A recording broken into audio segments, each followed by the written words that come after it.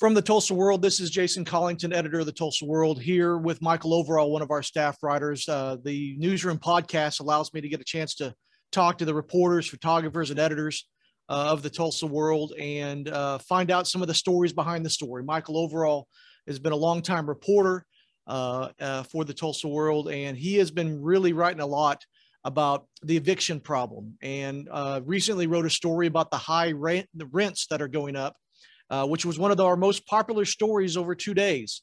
It got a lot of reaction on social media, was really well read.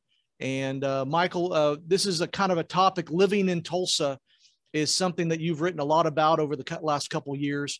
Started with this eviction thing and how that kind of blew up. We got a national ranking of how bad evictions are in Tulsa, and then kind of gone on now to the results of that, of the supply and demand.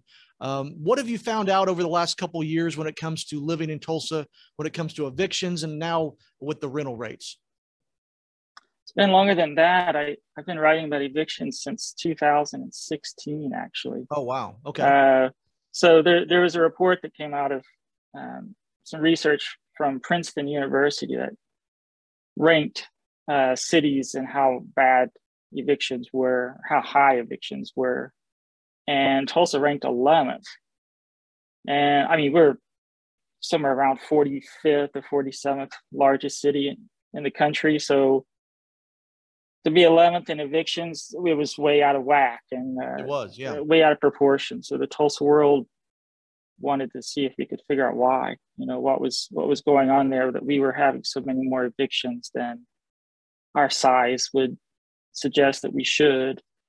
So it's been a chronic problem for Tulsa, and not a recent one. The evictions, anyway. Rent's a little bit different story. I mean, that's a more recent phenomenon.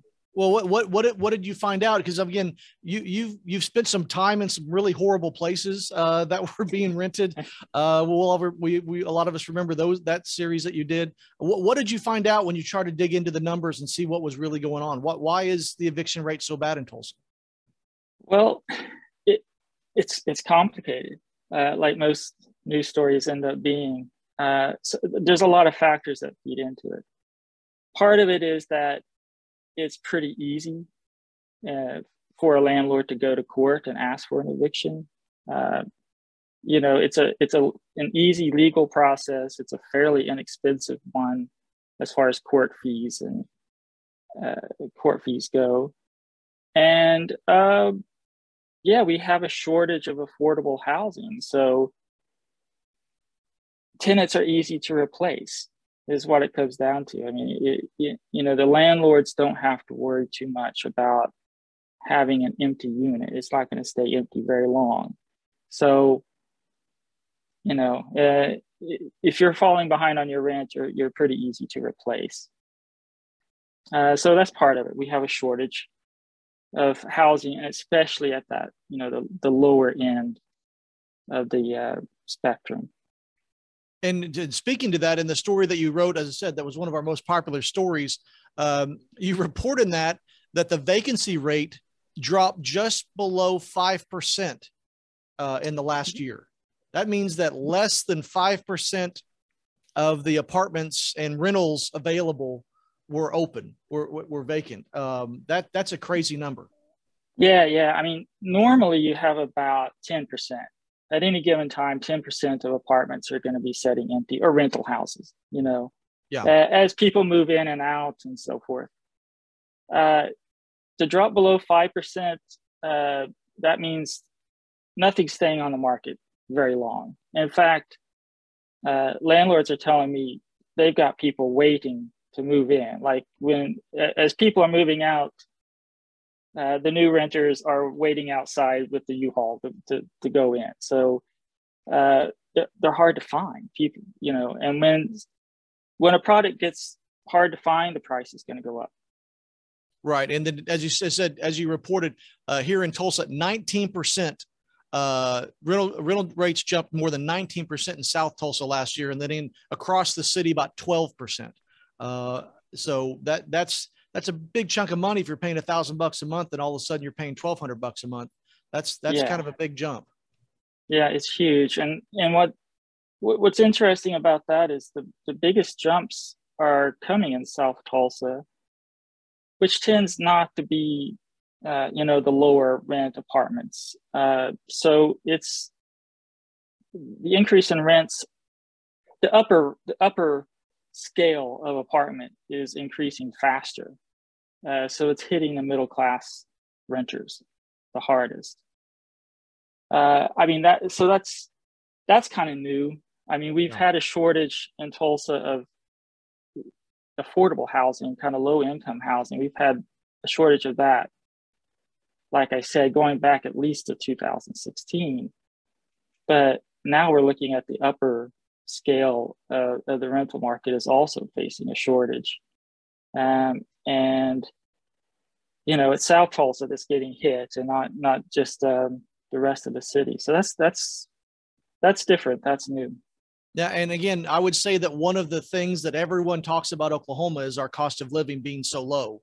To our friends on the coast, to some of our friends in bigger cities, I full disclosure, I rent a studio apartment downtown, and I pay $800 a month. And the building that I'm in has a waiting list of several weeks. They tell people it'll be, several months to try to get in. The other two apartments that they also manage, those are both at 100% occupancy, and both of those have waiting lists that are quite long. So yeah, as I said, downtown wise, there's been a lot of new apartments being built, a lot of new lofts, and the one across the street from us, I think, filled up within 3 weeks of it opening up applications. So there is a want for people to move downtown. There's people that want to live in South Tulsa. But like you said, there's just not enough places. I know we've had some trouble getting some new employees being able to find a place. But quality, as I said, that cost of living has always been something that has made us stand apart. We are, all the politicians talk about how it's so cheap to live in Oklahoma compared to everything, but it sounds like the price is going up. Well, the good news here, I guess, if you want to look at it that way, is rents are going up everywhere else too. Right. So nationally, on average, rents went up almost 20% in 2021. And in some places, they went up 50%, like Miami, Florida, the metro region, 50%. I think Arizona rents went up something similar, like 40-something%. So yeah, rents are getting more expensive in Tulsa, but they're getting more expensive everywhere. And so in comparison, I think Tulsa is still a pretty affordable place to live. It's just the rental shortage seems to be hitting nationwide. And then, it's coming on top of highest inflation in 40 years. And so it's a crunch for us for sure. And for the cost to build a new apartment complex, I mean, there's several big ones that are being built in Tulsa, Broken Arrow. One of those, just those sprawling apartment complexes that are 4 or 5 stories tall and several dozens of acres big. Some are being built, but like you said, they're not keeping up with the supply or with the demand. And again, with lumber prices and building costs being the highest that they've ever been, that's also a problem because again, it's just like the supply chain. You can't get the stuff done because you don't have the supplies that you can afford to build. And then you got the delays. As I said, we've kind of started a train that's going to be a while before it kind of gets back on track. Yeah. Ordinarily, when the price of a product goes up, investors will jump into that market and make more of that product, right? And then that pushes the price back down. That's the way the free market is supposed to work. The problem now is it's too expensive to build these developments. So local developers are just telling us with the cost of construction, cost of labor going up, even with the higher rents, they don't see it being financially feasible to come into Tulsa and build a lot of new rental units. So it's going to be a while. It's going to be a while, I think, before supply catches up with demand. There was an eviction moratorium that was in place for a long time, and you've done some reporting of, people were waiting for this big, wave of evictions to happen after that passed. What really happened in Tulsa when all of that happened? Yeah, we kept kind of embracing for this huge surge of evictions when the moratorium was lifted. And we did see an increase. I mean, when you lift a moratorium, the numbers did go up. But I think Tulsa, was preparing for the end of that moratorium. We had an emergency rental assistance program in place. And when the moratorium lifted, there were alternatives to evictions. There was money available to keep people in their apartments. And so far, at least, evictions have not gone back up to where they were before the pandemic. So, before the pandemic hit, Tulsa was averaging about 1,200 evictions per month. And in January, we had a little over 800 evictions this past January. So, 2/3 of what evictions were before the pandemic. I think that's got a lot to do with just the help that people have available.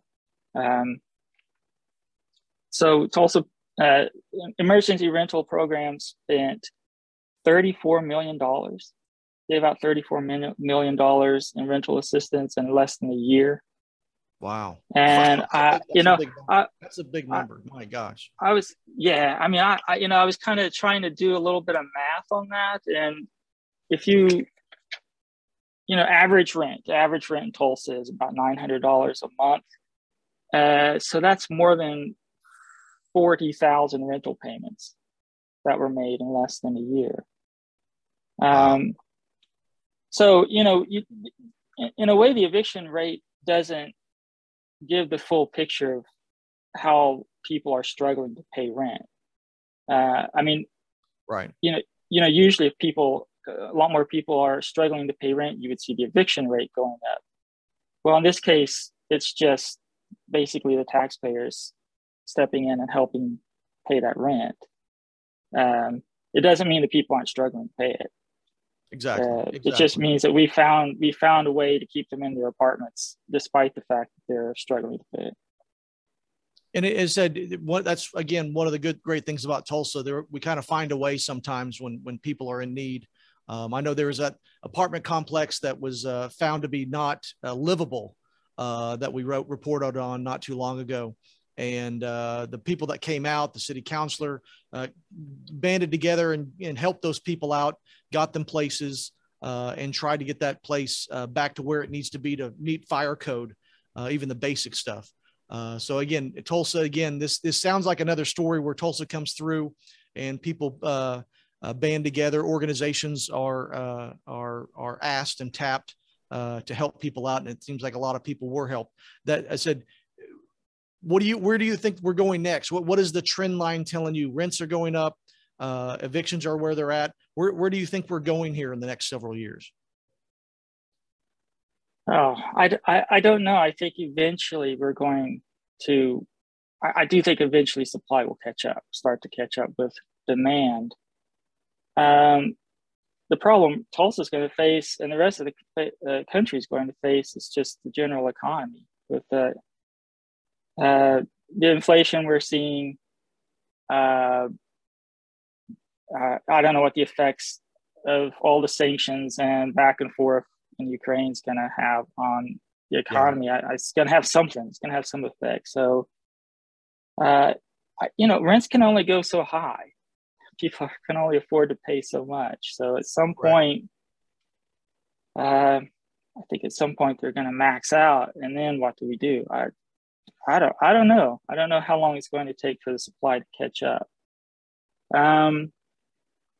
Downtown, I think the future of downtown is going to be more and more residential because of remote work.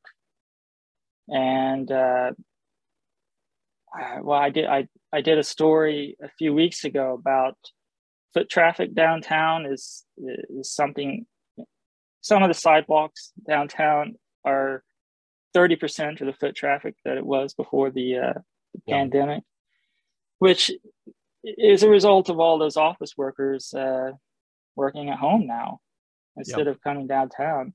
And that's going to change downtown. I mean, all that empty rentals, all that empty office space is going to be put to some different use. And I think a lot of that's going to be homes, So I think downtown is going to become a bigger and bigger neighborhood and less and less as a workplace, There's still a lot of empty buildings downtown that could be turned into loft apartments, townhomes, things like that. There's a lot of places that are full, but there's a lot of places that are empty, and then a ton of commercial real estate that is still you drive by signs on every block of the commercial real estate that's available. So eventually there's a tipping point where you go, okay, we got to go from commercial to residential. And that's happened in other cities as well. I know that a lot of cities didn't have a huge residential downtown, and now they do, because again, the people that own those buildings, eventually they do the math, and they'd rather have a family in there than a business. And again, I don't know about you, but I think remote work, we've been remote in the Tulsa World Newsroom now for 2 years. And when we have our staff meetings, there's probably only about 4 or 5 of us in the newsroom, and everyone else is either on assignment or at their house, or I said, I don't think that's going to change anytime soon. Hopefully things will, COVID will still stay where it is. And then we'll kind of go from there. But I don't see things changing radically where everyone's ordered to go back to the office. I don't see those orders coming down the way. Yeah. It's going to be a big topic for us to write about, I think, for years, just how that plays out for the community, how it changes development patterns, how it changes transportation needs, because so much of our transportation infrastructure is built and designed around getting people in and out of downtown, right? Correct. Yeah. Well, we have fewer people going in and out of downtown now. So what does that mean? How do we need to reprioritize highway spending or the bus system or other transit systems? It's going to be a lot of changes over the next decade or so, I think, as we get used to different living patterns. Yeah. While I have you here, I wanted to also mention you have a Sunday column that's quite popular in print and online, where you kind of go back to the archives. You kind of tell some of the stories behind the buildings, behind malls, behind streets, behind turnpikes. And again, a lot of this is rooted from the book that you wrote for us. The Tulsa World published a book that you wrote, what is that, 2 years ago now? Yeah, 2019. And that sold out pretty quickly, where you kind of, went back and again, it wasn't just about architecture, it was also about the thinking of the people who were building this city at the time. And tell people a little bit about your Sunday columns. We'll add some links to some of your recent ones to this podcast. But what do you try to do in that Sunday column? What stories are you trying to tell in that column? What I try to do with the Sunday column is basically tie current events back to our history, because in a sense, every news story is a follow-up. Yep. What's happening today is a consequence of what happened yesterday, and what happened yesterday was a consequence of stuff that happened in the past. So I'm just trying to show people how what's happening today in Tulsa is a continuation of things from our past, and the ways that we've developed, and the ways that the decisions that we made years ago are still having an effect on the situations that we face today. So I'm just trying to tie the history of Tulsa into current events. And try to make use of those archives that we have. You know, the Tulsa World has been around for how many years now? 1905. 118 years. Yeah. Yeah. So those archives are one of the most precious resources in Tulsa. I mean, there's tremendous history available there, and you know, I'm trying to make use of it. Well, trying to make people aware of it. Well, you do a very good job of it. As I said, it's one of the most popular things online each week. And as I said, I'll put some links to some of the recent ones that have hit with people. Well, Michael, again, I really appreciate your time on this. A lot of reporting. And again, this is the Newsroom Podcast. I try to talk to the reporters, photographers, and editors about the stories behind their stories. This podcast is available on Apple, Google, Spotify. We're also on the YouTube if you like it there too, and also on TulsaWorld.com. Michael, thank you so much, and we'll talk to you soon. Thanks, Jason.